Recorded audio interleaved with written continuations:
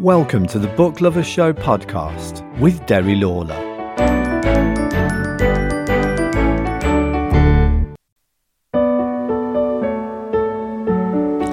Hello and welcome to the Book Lovers Show podcast.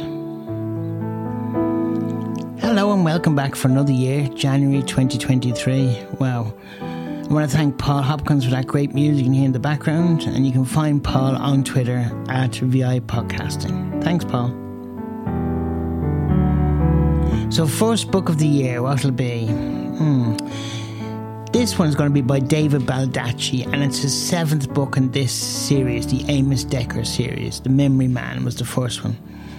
And you meet Amos again with a new partner, Frederico White, and all the sorts of stuff he goes on with. He's been sent down to Florida to investigate a murder of a judge and her bodyguard in a gated community in Florida. He meets the FBI, the local FBI down there, and really he's not sure why he's down there. He's having a bit of trouble. His last partner committed suicide, and he's just received a letter from the hospital to say that his memory, if you like, is going to fade. He has an eidetic memory, and he can play back scenes going back to the beginning pretty much.